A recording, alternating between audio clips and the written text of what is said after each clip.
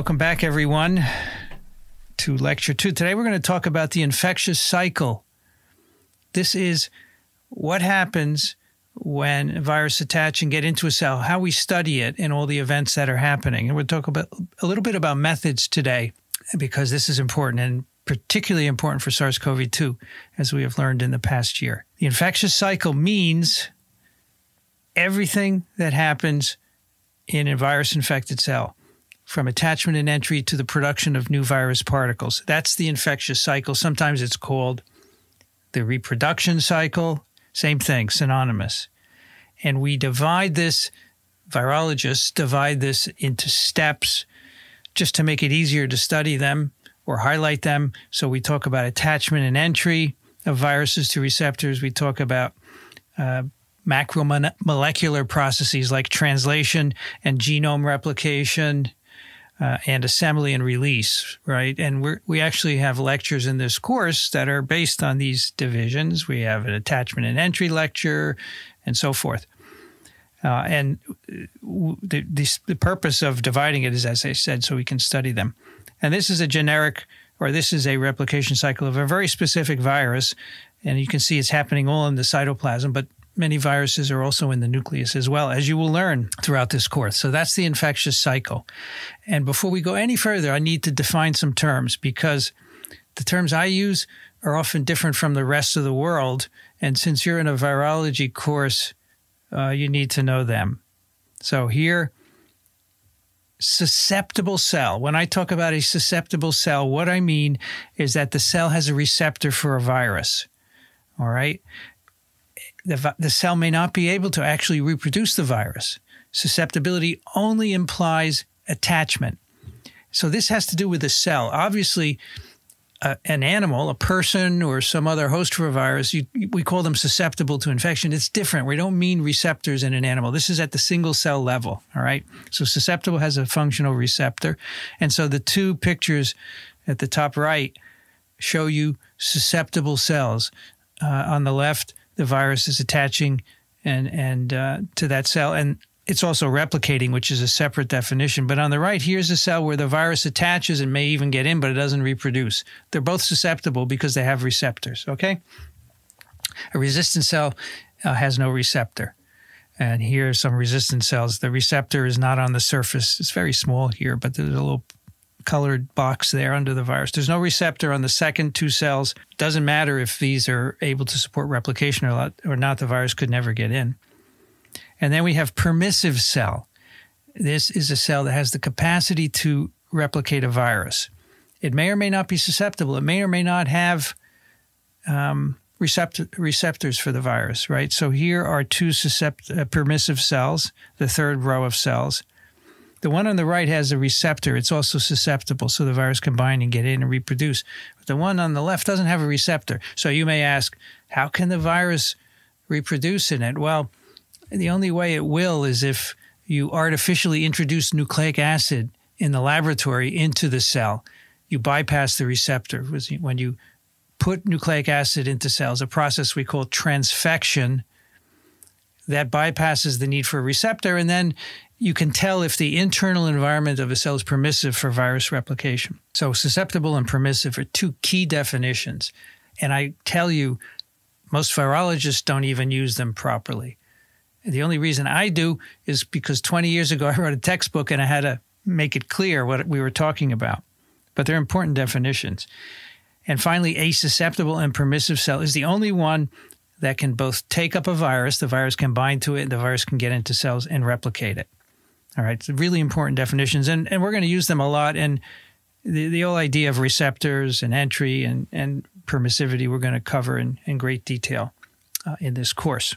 Now, remember, Monday we talked about virus discovery in the late 1800s, early 1900s. For years, we couldn't grow viruses in cells in culture because we didn't know how to do cell culture in the laboratory. That didn't come out until 40s and 50s, actually. We'll talk a little bit about that today, but we had to use animals of various sorts, like chickens and ferrets and rabbits and non-human primates, etc., rodents, dogs, cats, whatever people could get their virus to grow in. And they would make stocks of viruses in animals. For example, polio virus, for many years after its discovery in 1908, people made stocks of the virus by inoculating non-human primates. As soon as they got paralyzed, they'd remove the brain and spinal cord, grind it up, and they froze it, and that was their stocks. Actually, they didn't freeze it because there were no freezers. So what would they do? They would inoculate another animal. And they kept doing that to maintain the stocks of viruses. Can you imagine? Freezers came about much later.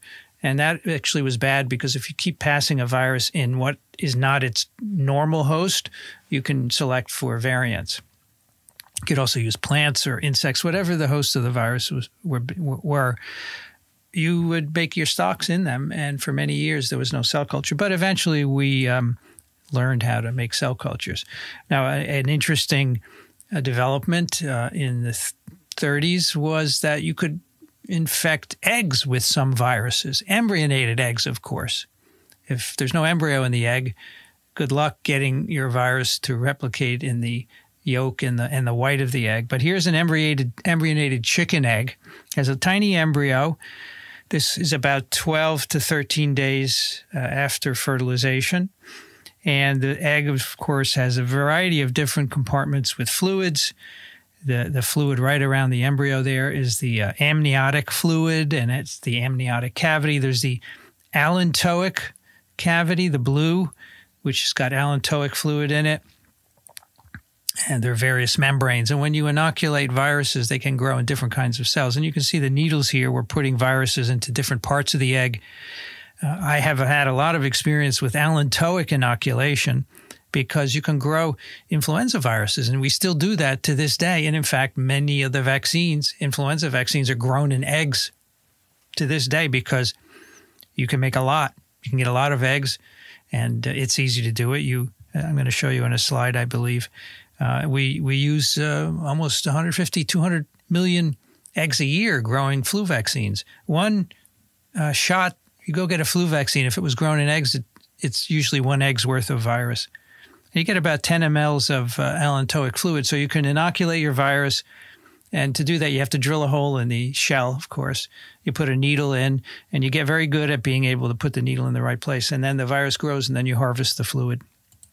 So here's how many of today's flu vaccines are actually grown in eggs, chicken eggs, embryonated chicken eggs, huge numbers, as I said, and there are machines that drill holes in the eggs. Here's the top of the egg. So if you remember, the top of the egg has an air sac.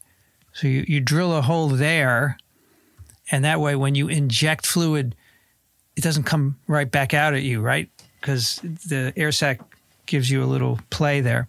And so here's an automated injector putting virus. And so these eggs on racks go through machines that drill holes, and they inject virus, and then the hole is sealed with a little wax, and it's put in an incubator. Look at this, racks and racks of eggs.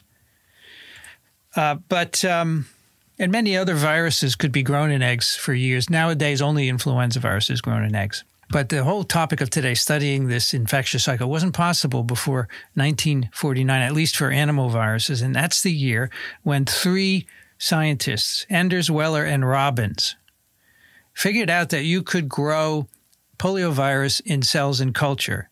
And they used primary cultures of human embryonic tissues. They would take the cells and put them in culture, make monolayers of them. We'll see how that works in a moment. And they found that you could grow poliovirus in them. And they got the Nobel Prize for this in 1954. It was a huge discovery. John Enders here, cover of Time magazine. Medicine gains on viruses. I think this is 1960 something. So this was a landmark discovery. And after that point, everyone started using cell cultures to study their viruses, and we stopped passing viruses in animals. And today we use very specific kinds of cell cultures. We have primary cell cultures, and these are human foreskin fibroblasts. And you may ask, why foreskin fibroblasts? Well, you can go to any hospital, and any given day, someone's going to be born, and you can get foreskins because they're thrown away. Otherwise, you can take them and bring them back to your lab. You mince them up and you trypsinize them to make single cells, and the cells will attach to a plastic monolayer. You feed them with medium and they will grow. Not forever, but long enough to do some virus experiments. Then we have cell lines. Cell lines are immortal. They grow forever. Like this mouse fibroblast cell line, a famous one called 3T3. We have the HeLa cell line, a human epithelial cell line, which is immortal. These are called continuous cell lines. Now, they're great because they grow forever. You can put them in the freezer and go back to them and get more of them. We have had HeLa cells in my lab since the 80s when I started my lab. And they're great, but they're weird. They're abnormal. They have the wrong number of chromosomes, and they have multiple copies of chromosomes. They're not right in any way. So it's a trade-off. And today we try and use other types of cultures, as you'll see in a moment, when we want to get closer to where the virus actually reproduces. So the HeLa cells were derived from a cervical cancer, right? And we use them for all kinds of viruses.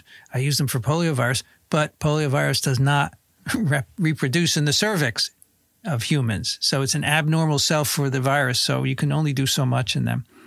And you cannot grow vaccines in these cell lines because they actually, if injected into an animal, they can cause a tumor because they're transformed. And we will talk about that in a separate lecture. So you have to use other kinds of cell lines. You either use primary cells to grow vaccines, not foreskin cells.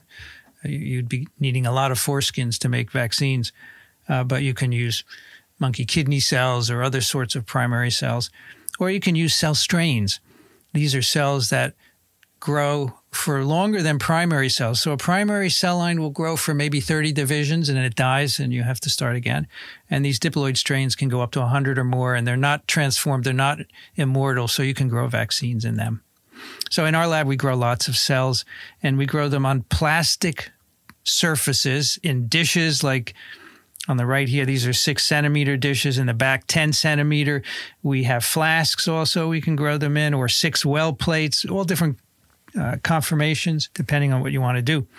But these are all cases where the cells are sticking to the plastic. Sometimes you want to grow huge quantities of cells, and we do that in what we call a spinner, and that's on the right here. And that's very few cell lines will grow in suspension, but this one is HeLa cells. They happen to do it, and we used to use many of those. Here you have a liter of HeLa cells, and there are about 100,000 HeLa cells per milliliter. So a lot of cells. You can only have a few million in each of these plates. So this is a magnet here that is spinning. There's a stir plate below it, and it keeps the cells suspended. Now, HeLa cells, of course, were the subject of this book by Rebecca Skloot, The Immortal Life of Henrietta Lacks. It was then a movie, right? And this was the story of a woman who had developed a cervical tumor in 1950, and when she went for her first exam, the doctor took a piece out of the tumor without telling her, and he made HeLa cells, and they were the first immortal cell line. But he didn't tell her, and she died, and her family found out many years later, and they were very upset about this. And the book is the story of that. And I worked with Rebecca Skloot a bit on the book, and you can find my name in the book a couple of times. It's a very cool story. Today we have other kinds of cell cultures. So far I've told you about cell cultures where you put the cells on a plastic surface and they fill the plate. They become confluent, we say. So the cells are all packed next to each other, and then you can infect them with your viruses. But now we can make different kinds of cell cultures that are more similar to what is in an organism, like a human or some other kind of animal. So, for example, we can make organoid cultures. We have an embryonic stem cell, which is retrieved from a blastocyst. So that's a stem cell that can become anything, depending on how you grow. You can treat it with different growth factors and so forth to make it differentiate into different things. And here, for example, we can differentiate these into gastric organoids, they're called, little organs. They're not really a stomach, but they have many properties of how the cells are organized, liver organized, lungs, and intestinal. And you can use these to more approximate where your virus reproduces. And on the bottom, you can actually take a somatic cell. This is amazing. that you can take a somatic cell, you put 3 plasmids in it, and it becomes an induced pluripotent stem cell.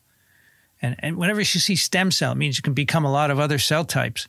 You can take a skin cell from you or a blood cell and make it immortal. You make it a stem cell, and then you can differentiate it into any of these other organoids here, like optic cup, cortical, inner ear, pituitary organoids, whatever you want. It's just a matter of finding the conditions to incubate these stem cells to get them to differentiate. So then you can see where your virus infects and what it does and so forth. And many of these organoids don't have immune systems, and people are working on trying to introduce immune systems into them because, an organoid is great for seeing what cells are infected by your virus, but there's no immune system. So it's completely artificial, and immune system modulates what's going on.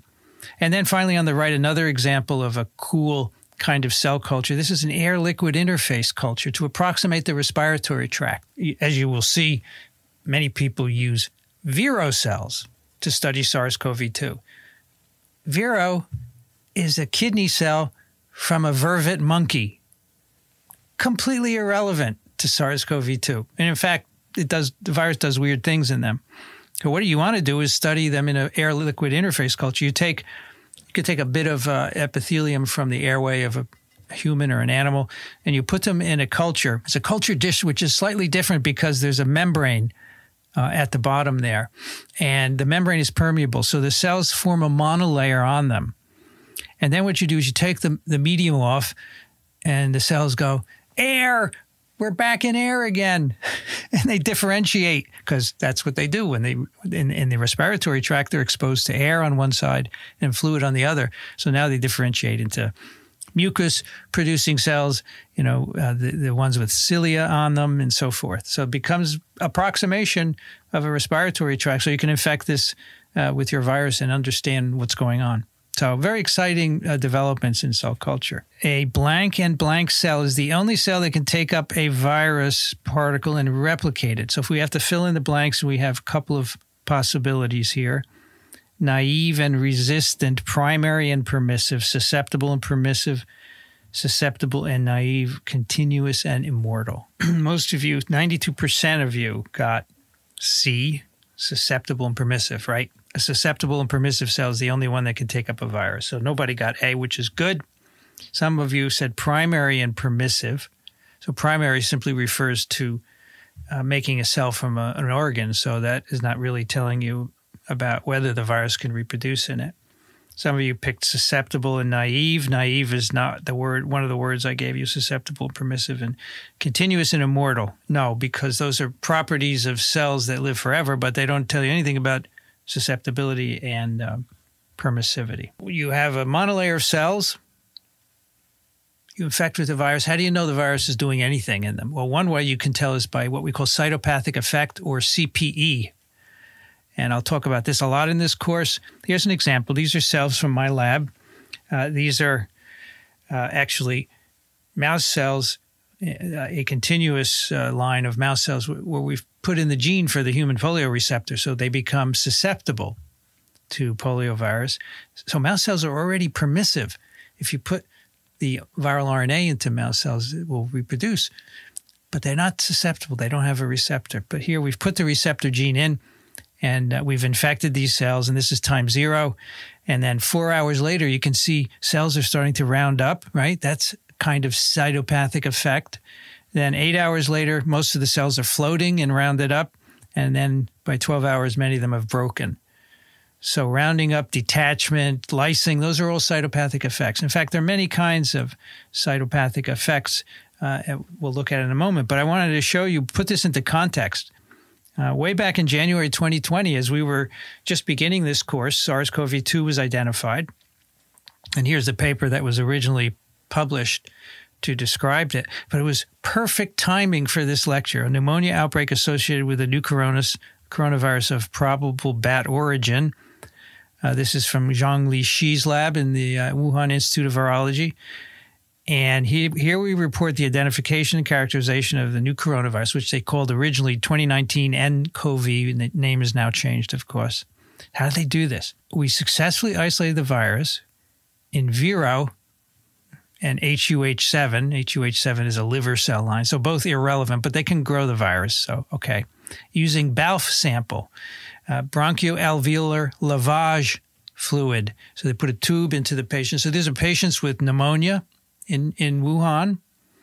They're in the hospital. They intubate them. They put the tube all the way down into the bronchi and the alveoli. That's bronchoalveolar lavage. They put fluid in, like saline, and then they remove it. And the idea is you're rinsing the area, and if there's virus in it, you're going to get it out. And then they put the BALF sample from one patient onto a monolayer of cells. And the monolayer is shown on the left at time 0 or uninfected.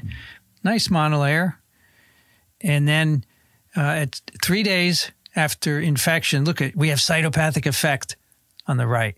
So this is a great example of how you can use cytopathic effect to see if there's a virus there. And they probably came in that morning and looked at it and go, wow. Well, they didn't say wow because they're in China, but they were probably really excited that they got a viral CPE. It's usually viruses do this, and you have a control from, say, a normal patient if you're lucky, and that wouldn't cause any CPE. So that was the first hint that there was a virus there. And we'll follow that up later today with more information. So cells rounding up, detaching, that's one kind of cytopathic effect. Sometimes viruses cause fusion of cells, and that's called syncytia, right? A very specific word. So a virus infecting a cell causes viral proteins to be displayed on the surface of the cell. And those can often induce fusion. As we'll see when we talk about virus entry, those viral proteins have a role in membrane fusion. But if two cells are infected and displaying the proteins, the two cells can fuse. And many cells can actually fuse and form one giant cell with a lot of nuclei. That's called a syncytium. Syncytia is plural. And here's a photograph, a light microscopic photograph of a culture of cells infected with measles virus, which is a virus known to cause syncytia. And you can see individual cells. But look, here, these giant cells with lots of nuclei. And actually, if you suspect someone to have measles, they often have these white dots in their mouth. You can scrape them and look at them, and you will find syncytia. It's kind of a quick way of saying measles might be here. So there are many different kinds of cytopathic effects. I don't want you to remember what these are. Just understand that it's the virus reproducing in the cell and causing the cell to be different in some way that you can recognize in a light microscope or perhaps by staining the cell. So here we have a table of the different kinds of cytopathic effects and the viruses that do them. And, we've talked about syncytium formation, rounding up and detachment of cells, and many viruses do that. Chromosomes can break up. You can see virus particles in the nucleus or the cytoplasm, clumps of ribosomes and virions. All these are cytopathic effects. So they tell you that your virus is reproducing in the cell. The next question you often have is, well, okay, we've infected this cell. How many viruses are in our sample when the cell is finished producing viruses? And you can measure infectivity, or you can measure physical virus particles or their components. And I want to go through some of the assays for that. And this is a picture of my laboratory, which these are all vials full of viruses sitting out. And obviously many of them are going to be discarded. But, they're from experiments, and people are trying to quantify infectivity. So how do you do that? Well, the plaque assay is a very old method for measuring viral infectivity. It was originally used in the 1930s to study bacteriophages. And here we have a lawn of bacteria on a petri dish. And these clearings are plaques caused by the bacteriophages which have killed and lysed the bacteria. So the killing of the bacteria makes a clearing on the monolayer, which you can see, and you can count it. And you can quantify the number of infectious virus particles. In 1952, this virologist, Renato Dulbecco, took that plaque assay and modified it for animal viruses. And this was one of the reasons why he received the Nobel Prize in 1975. We'll actually come back to his Nobel Prize because it had some other people in it that were very important for other reasons. And here's the paper, 1952. It's from Caltech.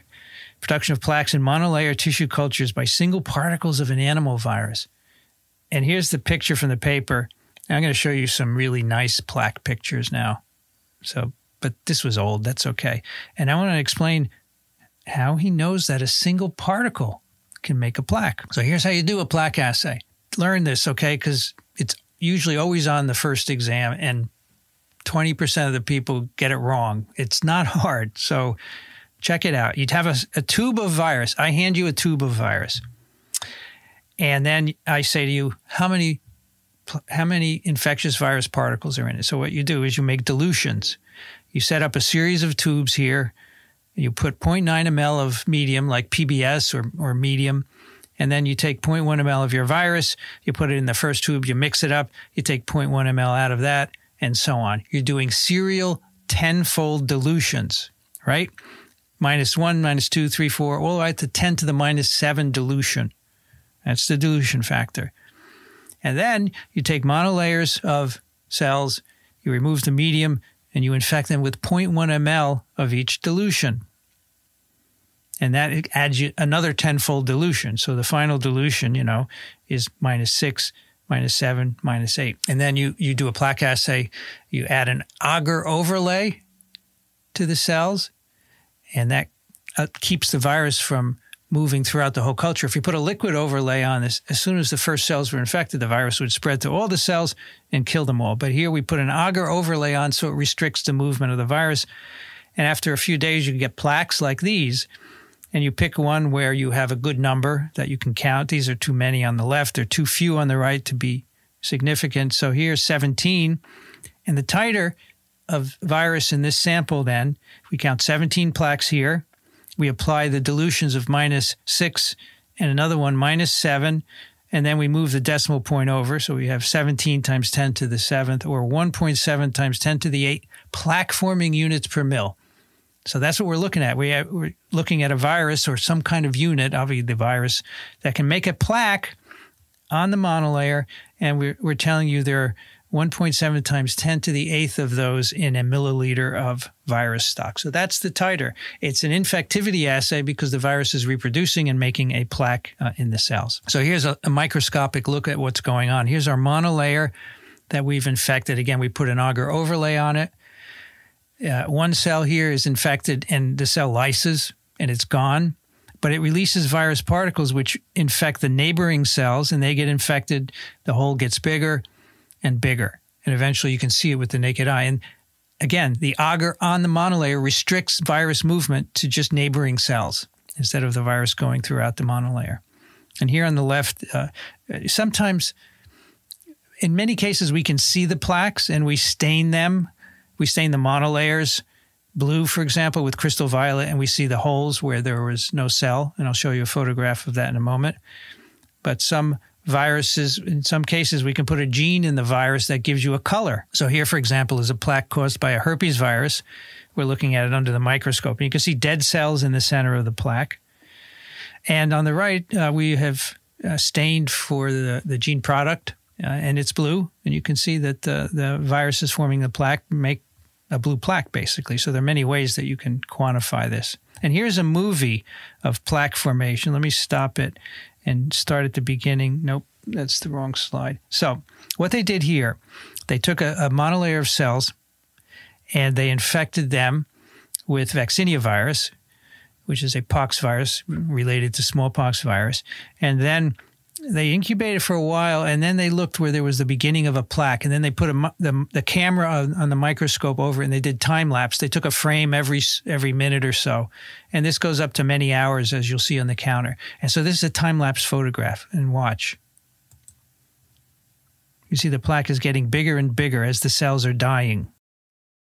It's like, how did that go? 15 hours or so it went up to?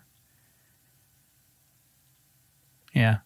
So it took 15 hours of time lapsing, but that's how a plaque develops. And you can see the cells are becoming what we call refractory to light. They're no longer transmitting the light of the microscope. They become shiny, and that's part of the cytopathic effect. They're also detaching. The hole is getting bigger.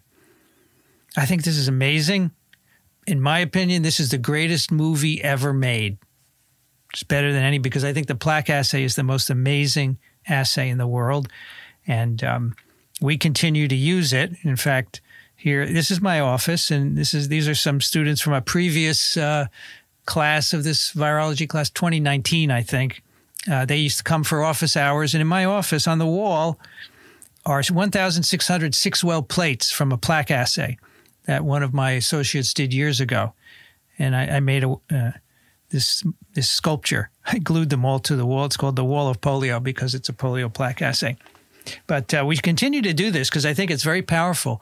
And, other people have gone to other methods, and I don't think they're as good. They don't measure infectivity, like PCR. We'll talk about that today. Go to the next question here on the website, which is, when doing a plaque assay, what is the purpose of adding a semi-solid agar overlay on the monolayer of infected cells? All right, what's the purpose of the agar overlay? Stabilize progeny virus particles to ensure that the cells remain susceptible and permissive, to act as a pH indicator, to keep the cells adherent to the plate, to restrict viral diffusion after lysis of infected cells. While you're doing that, I'll look at some of the questions here. Would the size of the plaque make any difference in infectivity? So in other words, are you saying, would a bigger plaque mean there's a more infectious virus? It could be, but the agar that we use can come from different sources, and the components in the agar, it's not very pure, can also influence the size of the plaque. So you can't always conclude that it is a direct readout of infectivity. It's assumed that each plaque is the result of a single infection. Yes, and I'm going to show you the data for that in a moment. Is there a limit of plaque expansion? We have often forgotten our plaque assays in the incubator, and they get bigger and bigger, and eventually they meld into one another, and then you can't count them. So it will keep going as long as the cells are alive, and they will stay alive a long time. So, poliovirus makes a plaque in 2 days. So if you leave it in for 4 days, then they're all mushed together. So let's see how we did.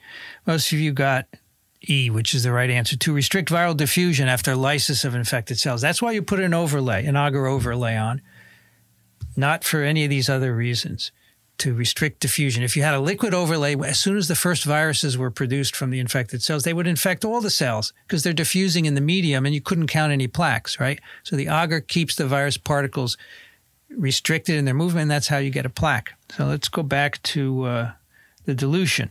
All right, we have 17 plaques on the 10 to the minus 6th dilution. We put 0.1 ml on each plate, so that's another 10-fold dilution. So we count 17 plaques, and all you do is 17 times 10 to the dilution. So you take off the negative, and that's often what people answer on the exam. They say the titer is 1.7 times 10 to the minus 8th. No, that's the dilution. To get the titer from the dilution, you simply remove the exponent, the negative sign on the exponent. So 17 plaques times, it would be 10 to the 7th is actually the dilution. And I just moved the decimal point over 1, and that becomes 8. So it could be 1.7 times 10 to the 8th or 17 times 10 to the 7th. It's exactly the same. So this is a plaque assay from my lab. That's beautiful, right? The cells are stained with crystal violet. So the living cells take up the dye. They're purple. And wherever there's a plaque, the cells are dead, so there's nothing to stain. These are actually influenza viruses. And you can see 10-fold dilutions from left to right. And I would count this one in the middle to get the titer. So how many viruses do you need to form a plaque? That was one of the questions. And so there's a very simple experiment you can do. And that's what Renato Delbecco did in his paper that I showed you. He did a dose response curve. That's the words I was looking for. So you basically make dilutions of virus and you put them on cells. And with increasing amounts of virus, you count the plaques. So in this graph on the y-axis is number of plaques. You just do a plaque assay with dilutions of virus. And here's the relative virus concentration. Basically, we're getting more and more concentrated from left to right. And if one virus is enough to make a plaque, then the line is going to be straight line. It's called one-hit kinetics because the number of plaques is directly proportional to the first power of the concentration of the virus. So you double the virus, you double the number of plaques, right? That gives you a straight line. And Delbecco found when he did this for his virus in that first paper, it was a line. So he said you need one virus particle to make a plaque. Some viruses, though, you need 2 to infect a cell. They're really interesting plant viruses where the genome is in 2 pieces and they're packaged separately, so both have to infect the cell. And that's 2-hit kinetics.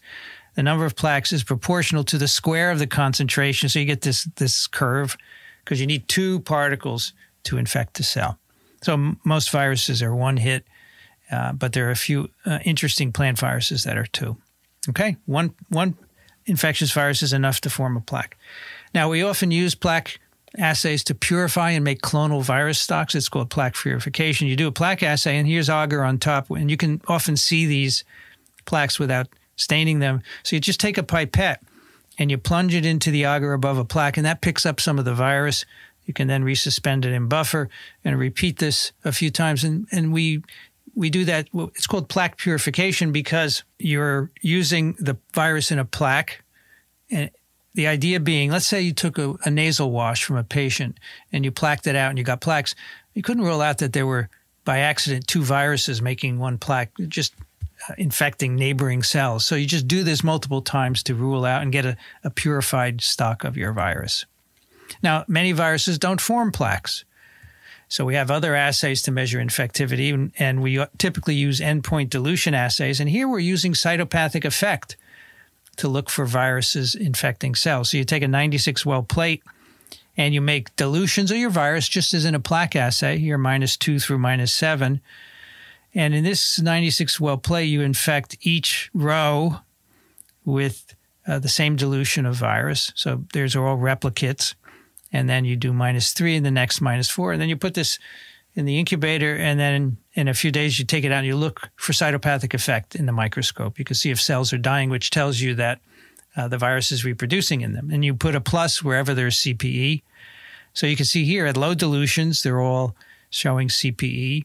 But then at -4, you start to see here's one negative, and then -5, there are multiple negatives, and then more and more negatives as you dilute out the virus because there's less virus to infect the cells. And you can use statistical procedures to calculate what we call the 50% endpoint. It's typically what we want to know, how much virus will cause, or the amount of virus that will cause CPE in 50% of the cultures.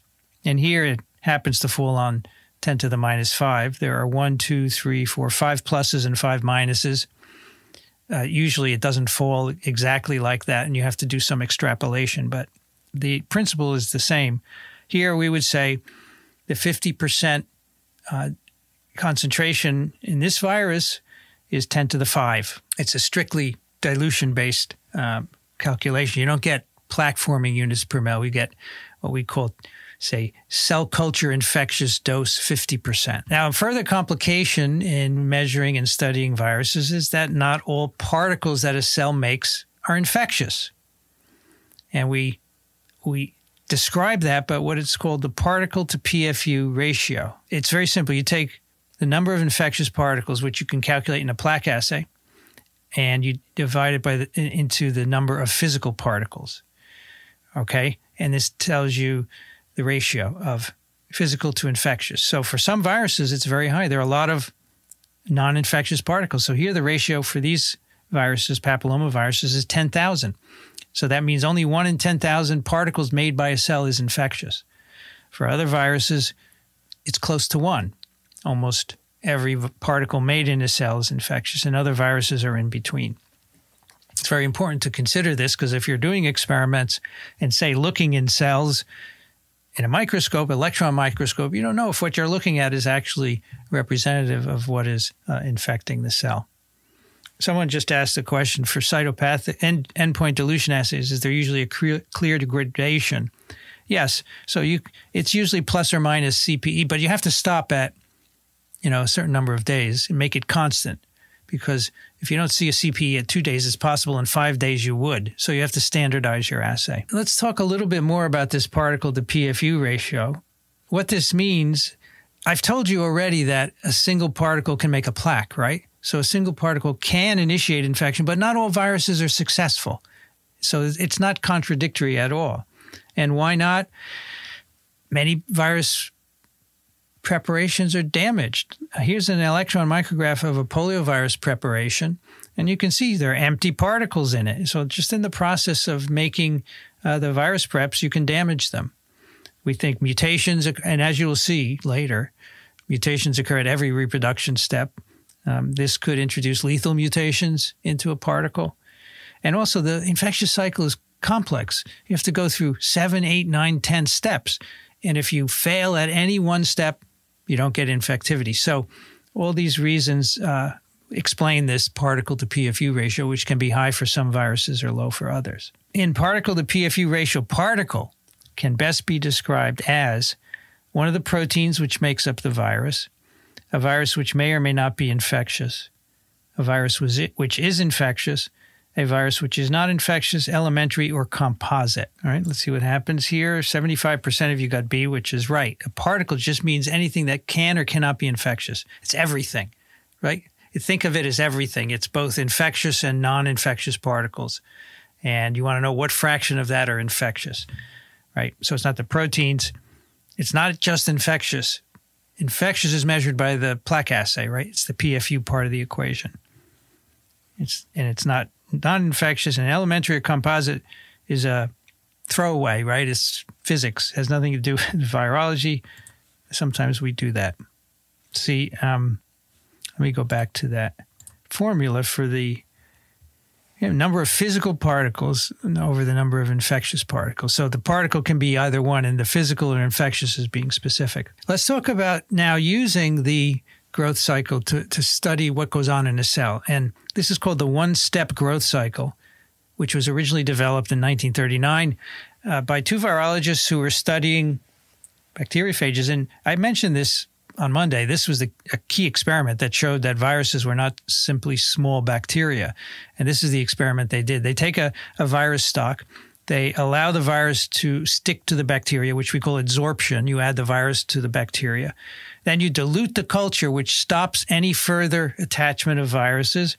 And then you put it in the incubator and you sample and measure virus production over time by plaque assay. And so what's the result? This is the growth cycle. So here on the left is what we call a single step, because we have infected all the cells. And how you know that, I'll tell you in a moment. And then we're plotting on the y-axis the number of infectious particles, PFU per mil, and time is on the x-axis. So you infect your cells, and then you dilute the culture and start the incubation. And you take time points here.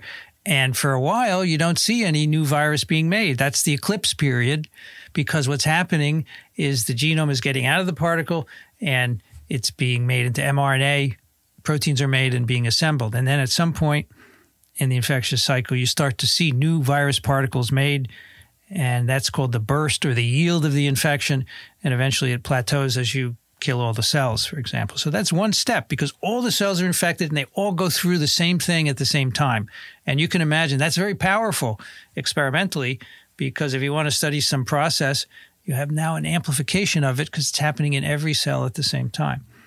Now, if you add less virus to begin with, you infect fewer cells. So on the left, we infected all the cells. If we add less virus, fewer cells are infected. So we, again, have an eclipse period. But then there are multiple bursts.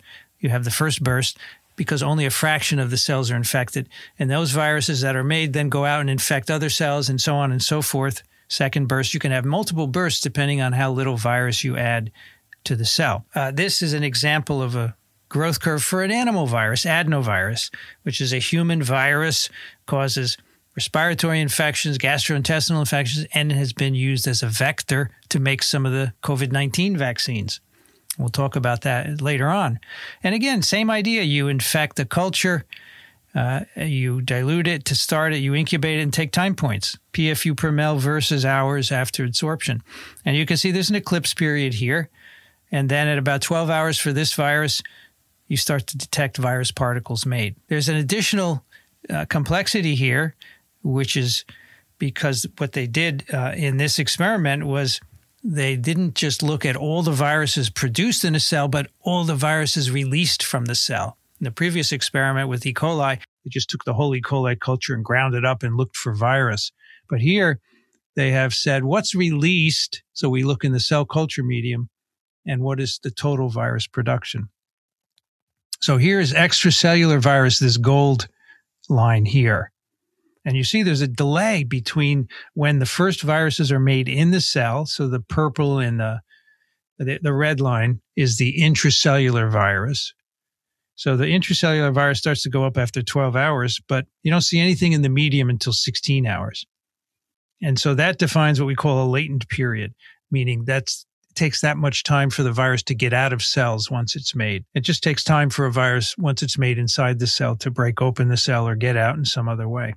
So in this curve, we have extracellular virus, and intracellular is red, and total is purple, and the intracellular is the vast majority, and that's why the total and intracellular are similar.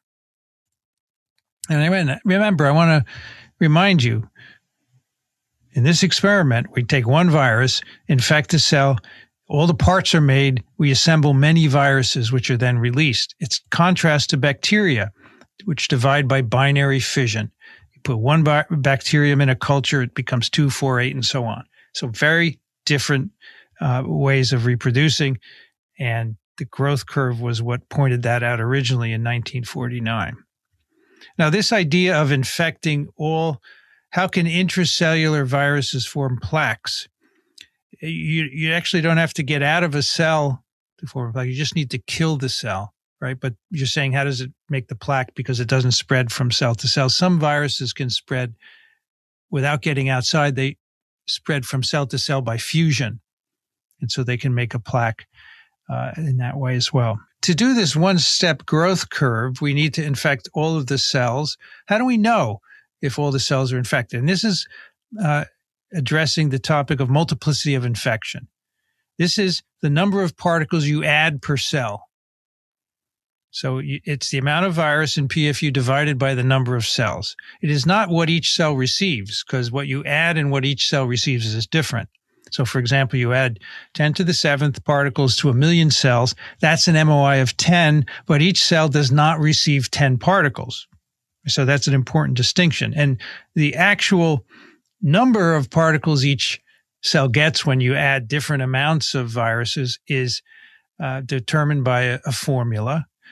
And it's a random event because infection depends on random collision of viruses in cells. And when you add viruses to cells, some are uninfected, some get 1 particle, some 2, get 3 or 4 or more. And that distribution, how many particles get into different cells, is determined by the Poisson distribution. I look at it as a tennis problem. I don't play tennis, but this is a good way to describe it. You take a box of tennis balls and you have a bunch of buckets and you throw out all the tennis balls at once. The buckets are not going to get 1 ball each. Some will get none. Some will get 1 or 2 or 3. Same thing with viruses infecting cells. So here's the Poisson distribution, and that's the curve described by that equation. And we can use this to figure out how many viruses each cell receives. So pK is the fraction of cells infected with K virus particles, and M is the multiplicity of infection. So that's what all the letters are, and E, of course, is the natural logarithm. And so we can simplify this actually to this. If you want to know how many uninfected cells there are in a culture, that's P0. It's simply E to the minus M, where M is the multiplicity. Really simple. You could take E, you put it in your calculator, E minus 1, and you can figure out the percent of cells getting uninfected when you have an MOI of 1 or 5 or 10, whatever you want. And if you want to know how many cells get 1 particle, it's this M times E to the minus M, and M is multiplicity, E is the natural log. And if you want to know multiply infected cells, that is what cells get more than 1 virus particle, it's this formula, 1 minus E to the minus M times M plus 1. And that's basically, you're subtracting from 1 the sum of all probabilities for any value of K, P0 and P1. So you're subtracting from 1 P0 and P1 to get P greater than 1. But in practice, it's very simple. Here are some examples. We take 1,000,000 cells in each of these plates. We infect at a multiplicity of 10. That means you're putting 10 to the 7th PFU on the cells. And if you use that formula, you'll see 45 cells are uninfected. 450 cells get 1 particle, and the rest get more than 1. That's why at a high MOI, we can do a one-step growth curve because all the cells are infected. You do an MOI of 1, now 37% of the cells get 1 particle and 26% get more than 1. So you're not infecting all the cells now. You got 37% uninfected. So you probably have 2 steps.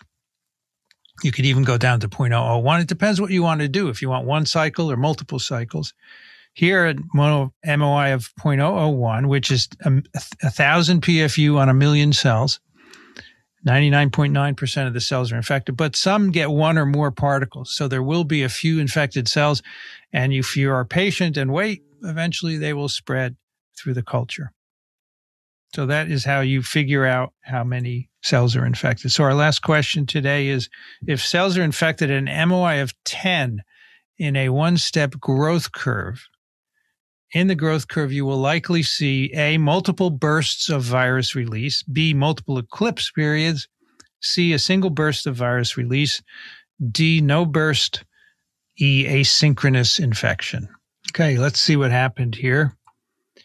Most of you, 80% got C, a single burst of virus release. Right, MOI of 10, all the cells or almost all the cells are infected. You're going to have a one-step growth, so you're going to have a single burst. A lot of you picked A, multiple bursts. You would see multiple if you did a low MOI, like 1 or below.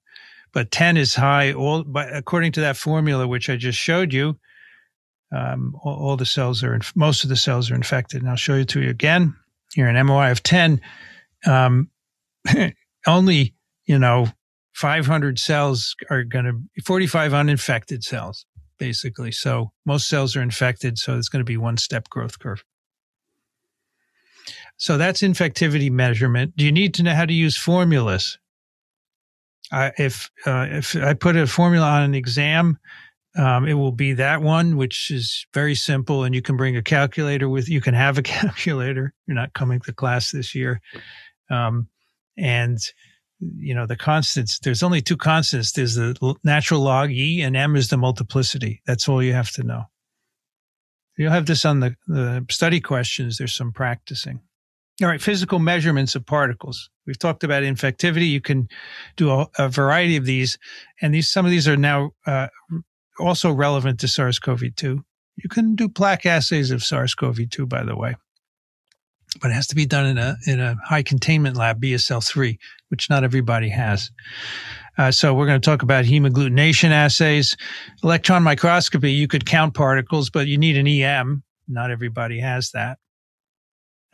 You can measure viral enzymes. You can do serology, use antibodies, or you can do nucleic acid-based assays.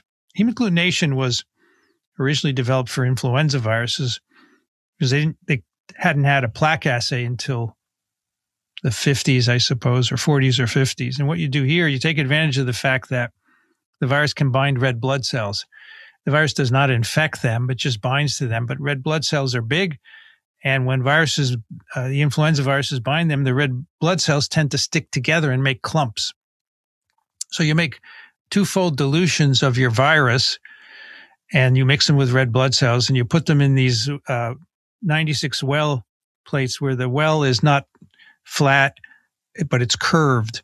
So if the red blood cells are not bound up by the virus, they will fall and make a button here in the bottom. So you can see sample C has no virus in it, because the red blood cells are all falling to the bottom. But sample D has virus in it. We say this virus is hemaggglutinating, and you can count up to the dilution where the hemagglutination stops, and you go back one. So this virus would have an HA titer of 512. This doesn't tell you anything about infectivity. It just tells you the number of particles that are present. But it's useful if you want to quickly know if you've grown your influenza virus up in eggs properly. Many viruses have enzymes in the particle. And next time I'm going to tell you how you can just know the kind of nucleic acid that's present and make a good detection of what's going on there. Now, this is a retrovirus that has an enzyme called reverse transcriptase in it. And the enzyme can be assayed. If you crack open these particles and add some radioactive nucleotides, you can make a DNA copy, and you can measure that in an assay. This is a Western blot, not Western, excuse me. This is a membrane filter through which you've filtered the products of an assay. And here we have cells different times after infection. And in the middle, they're infected with a retrovirus. And you can see as time goes on, we're getting increased incorporation of radioactivity into a product that's stuck on the filter, which means it's a DNA product. And if you make a dilution, you get less product. So we can directly measure enzymes in a variety of viruses as a surrogate, again, for the number of virus particles. We use many different immunological assays to measure either viral proteins or antibodies against them. And these are called enzyme-linked immunosorbent assays, or ELISAs. In this assay, we're actually trying to measure viral antigen. This could be in saliva. It could be in blood. You want to know if there's an ongoing infection, which would be viral proteins are made. So you take a plastic support, like one of those 96 well dishes, you attach an antibody to the viral antigen. And these now you can buy. Many companies sell antibodies to whatever viral protein you want. You attach the antibody, and then you can pass your sample over these plates. And if there's viral antigen in the sample, the antigen will be captured by the antibody. And it should actually be capture, not captured antibody. Every year I notice this and I forget to fix it. It's called a capture antibody because it's capturing the antigen. And then, so how do you know the antigen's there? Then you use the second antibody to your viral protein, which has some kind of an indicator on it, a fluorescent indicator, or a protein that will make a chemical detectable and so forth. And you can tell if you have viral antigen. And I'm going to show you an example of at-home lateral flow assay that can do this. Very, very much like a pregnancy assay. You're basically using antibodies to capture a hormone in urine and using a second antibody to detect it. In this case, we're doing viral antigens. You can also look for antibodies in your blood. If you think you were infected some time ago, you have antibody, and you can detect them. In this case, you put antigen on the solid support. You put serum in the test, and if you have antibodies to the viral protein in your blood, they will bind, and then you use a second antibody, an anti-IgG, with an indicator to detect them. And someone wrote, is this the COVID rapid test? So there are both nucleic acid and antibody rapid tests and antigen rapid tests. So all of them rapid, meaning less than an hour. Okay. And so nucleic acid, antigen, and antibody COVID tests can all be rapid. And I want to show you how these kinds of tests were used to look at the first SARS-CoV-2. So again, this is from that first paper. Remember, they did a bronchoalveolar lavage from a patient. They put it on cells. They saw cytopathic effect. And then they took those infected cells and stained them with an antibody, which they had to a coronavirus protein that's known to be conserved among different coronaviruses, a nucleoprotein. They had an antibody in the lab. This lab works on coronaviruses. And they took their infected cells and they permeabilize them so the antibody can get in with methanol or some such substance. They add the antibody to NP, and then they add a second antibody with an indicator. And here you can see the indicator is fluorescing red, and it's showing you that these cells are infected. They're making the nucleoprotein. So a direct illustration of what I just showed you. So here's a lateral flow assay where I don't happen to have one here, but they're little cartridges, no bigger than a microscope slide. They're plastic. And it's like you can buy these for pregnancy tests. They're a little longer because you have to urinate on one end. But basically the idea is here we're looking for antigen, but you can configure this to look for antibody as well. So here's your clinical sample with antigen. You put it on an absorbent pad at one end. It begins to move across the slide by capillary flow. And at one end, we have monoclonals to your antibody that are linked to colloidal gold so that we can see them making a line later on. So if there's antigen in the sample, it will combine with these antibodies and move down. And you can see them here in the middle of the slide. The red are the viral proteins. And then they reach the other end of the assay where there are capture antibodies. And there are two lines of antibody. One is a control line, which will just make sure the test is working, and that will pick up the antibody by itself. So here you can see these antibodies on the slide are binding to the bottom of the antibody. So these are anti-IgG. And it doesn't matter whether there's an antigen on them or not. So that tells you the test worked, very much like a pregnancy test. There's an internal control. And then the other line, the antibodies are against the viral antigen or the viral protein. So the red here is binding to that antibody. So it's capturing this whole thing. And because there's colloidal gold here, it makes a dark line that you can see visually. And so you put your drop here, 15 minutes, the assay is done. And I took one of these for SARS-CoV-2 and I made a video of it, which I'll give you a link to in a moment. We also use green fluorescent protein and many variants of it in virology. So GFP, of course, was originally discovered in a jellyfish, and it's been modified to be all different colors. Here's an experiment with a virus-infected cell where I think there are 7 different colors present in different virus particles. Here on the left, you can incorporate GFP into virus particles, and now you can see them in a light microscope because the light makes the particles visible, right? So these green dots are HIV particles labeled with GFP, and you can do real-time experiments. You can watch viruses move within cells. These are actually HIV particles within a cell, and these are the microtubule networks on which the viruses move, getting to the nucleus. Incredible amounts of microscopy made possible by use of GFP. We can also use nucleic acid approaches. We can do sequencing. Nowadays, we do deep, high-throughput sequencing. We take a sample. We can take water. We can take sewage. We can take your nasal wash and sequence everything that's in it. And we use this, as I told you last time, to identify new viruses, pathogens.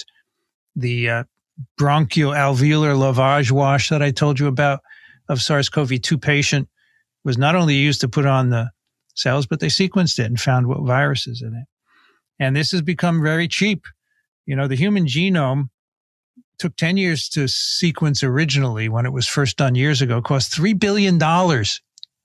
You can now sequence a human genome in one day for less than $1,000. This is how this technology is emerging. So that's deep, high-throughput sequencing. And by the way, this is not this high-throughput sequencing. This is what I used to do, running gels to do sequencing, which takes much longer. For an example, I sequenced the genome of poliovirus in 1980. It's a genome of 7,400 bases of RNA. It took me 1 year. Today, you could do it in 30 minutes. Just send it to a company and they would do it quickly. Now, when you have these sequences, and I'll probably go a few minutes over, and those of you who have to leave, that's fine. I will keep talking so we have the recording, obviously. You can take the sequences and make phylogenetic trees, and we're going to use these a bit in this course. So let me explain what they are. You take, let's say you have 10 virus isolates from 10 different patients. And you want to know how they're related to one another. Say they're all SARS-CoV-2, but you want to somehow track where they came from. So you use computer programs to compare them, the sequences, and you arrange them on a tree according to which are paired better with each other. So for example, virus 9 and 10 here, they cluster together better than with any other of the viruses on this phylogenetic tree. And 1 and 2 cluster better than all the others, okay? The other thing that you get from a tree is that from left to right, you have more genetic change. And so, for example, virus 1 and 2 have a common ancestor, which you don't necessarily have, which gave rise to both of those. And in turn, virus 1, 2, 3, and 4 had a common ancestor as well. And you can go from left to right is time of circulation. And this is usually the number of changes per length of sequence that's given down here, degree of genetic change from left to right. At the very end, at the left, there is the root of the tree, and that's the presumed ancestor of all the viruses, and you never have this virus. For SARS-CoV-2, the root is decades old. We don't have it. But we can infer the root by looking at the degree of genetic change. And sometimes you have these intermediate viruses that you can put in the tree as well. So here's the first phylogenetic tree made for SARS-CoV-2 back in January of 2020. It's from the same paper that I showed you before, where they isolated the virus. They determined the whole genome sequence, 30,000 nucleotides, and they made a phylogenetic tree using known sequences of other coronaviruses. Bat coronaviruses, you can see throughout this tree, MERS coronavirus, etc. Here's human corona 229E, which is a common cold corona. And here, let's see, here's in red is that SARS-CoV-2 isolated in Wuhan in the beginning of 2020. And you can tell from this graph, I'm looking for, so here's MERS coronavirus, which is another human coronavirus. It's quite distant. It's another common cold coronavirus. The closest relative was a bat virus called RATG13, which was isolated in 2013 from a cave outside Wuhan. This is 96% identical in the genome sequence to SARS-CoV-2. The SARS-1, which was identified in 2003, was even more distant. It is not on this graph because all of these are much closer than that one was. So this can tell you that this virus is related to coronaviruses circulating in bats. And of course, you can do much more with this. There is a wonderful website where all the sequences that have been made of SARS-CoV-2 from tens of thousands of patients are put on phylogenetic trees, and you can track how they spread across the globe and so forth. Really good stuff. The last thing I want to tell you about is polymerase chain reaction. So PCR has revolutionized our research, our making of products, our ability to diagnose infections.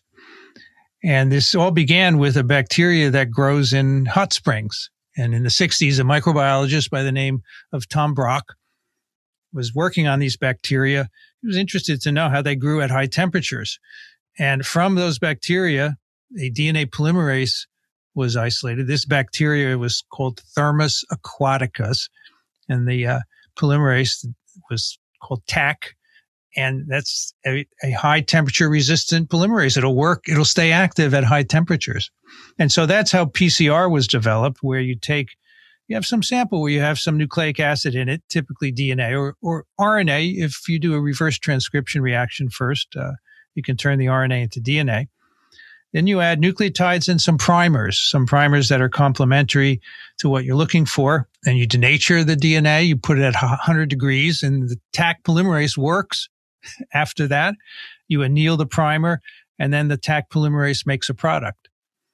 So now you have two copies where we originally had one, and you repeat it. You go multiple cycles. You cool it, and then you do the polymerase, and you heat it to denature these, and then you get 4 and 8 and 16. And eventually you can detect very small quantities of something in a clinical specimen, or you can amplify genes. You can do many, many things with this. So this has become a problem with many viruses because the assumption is often made that whatever you pick up by PCR is actually infectious virus, but it's not.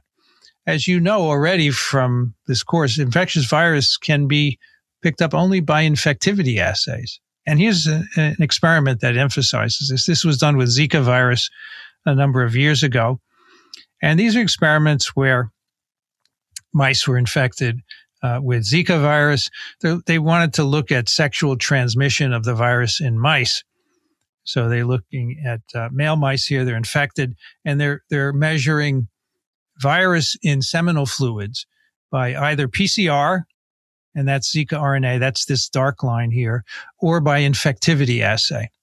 And these are days after infection. So you infect the mice here, and then you harvest seminal fluid. You do either PCR or plaque assay. And look, the infectious virus peaks at about day 12, and then by day 21, it is gone. But you can find Zika RNA by PCR for 60 days after infection. And you can find it in people. men who have recovered from Zika virus infection, you can find RNA in the semen for a long time. And for a long time, we weren't sure if we should do something about that because it's not necessarily infectious virus. So for many RNA viruses, it turns out you can find RNA long after the disappearance of infectious virus. And SARS-CoV-2 is no exception.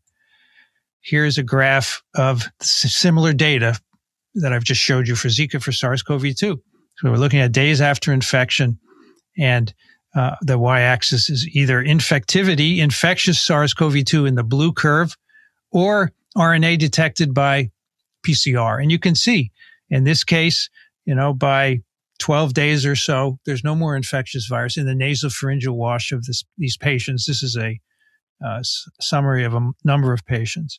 Yet they remain PCR positive. And you can go PCR positive depending on how severe your disease is. You may be PCR positive for months, but you're not infectious. You're not transmitting. And, early in this outbreak, if you were PCR positive, you had to be quarantined for 2 weeks. But many people are positive without being shedding. And how do you figure that out? How do you know to distinguish between those people? And the key is how the PCR works.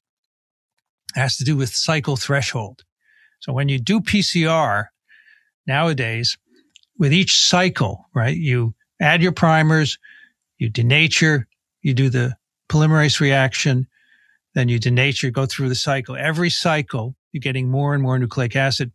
The way you design PCR assays is you can put a dye in the protocol so that the dye is either incorporated or intercalates into the DNA as it made, and then you use a detector to measure at each cycle the amount of DNA by this dye.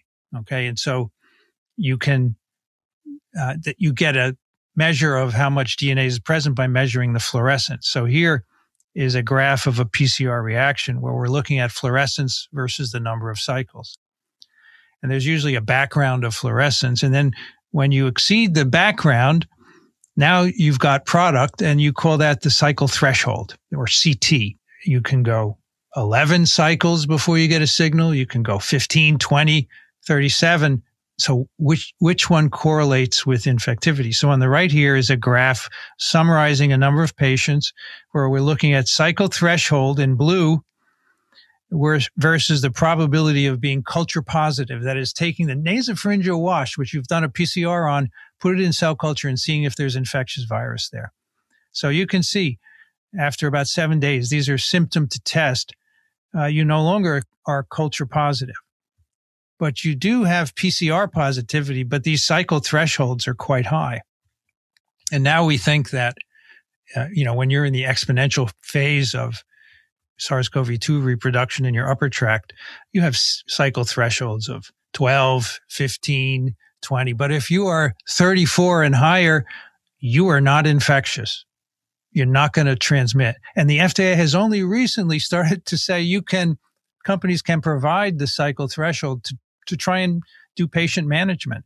Because in fact, not only is it important for quarantine, but it turns out if you have a cycle threshold of below 22, right? The lower the cycle threshold, the more RNA you have, right? It's kind of counterintuitive. If you're below 22, you may have a poor clinical prognosis. So CT is really important. So I had at Columbia, we have to have routine PCR tests, nasopharyngeal swabs. And back in, September, I had a positive test, but they gave me the CT value and it was 37. And I knew it was either a false positive or I was at the end of an infection, but I had no symptoms and unlikely to be infected. I repeated it 2 days later and it was negative. So I talked about cycle threshold and being positive or not in this video. And then to seal it, a company sent me a rapid antibody test. Here's the cartridge here. It's a little guy, and that's the lateral flow assay that I just described to you. And I ran that on my serum. You just it comes with a little needle. You take a sample of blood from your finger, put it on there, 10 minutes. I had no antibodies to SARS-CoV-2, never infected. But you can see the control line there. So both of these videos are kind of informative if you want to understand cycle threshold and how these antibody tests work. The next time we're going to start going into the viral genome, genomes and genetics. We're going to look at all the different kinds of viral genomes, what kind of viruses they're present in, and what does it mean for the study of virology.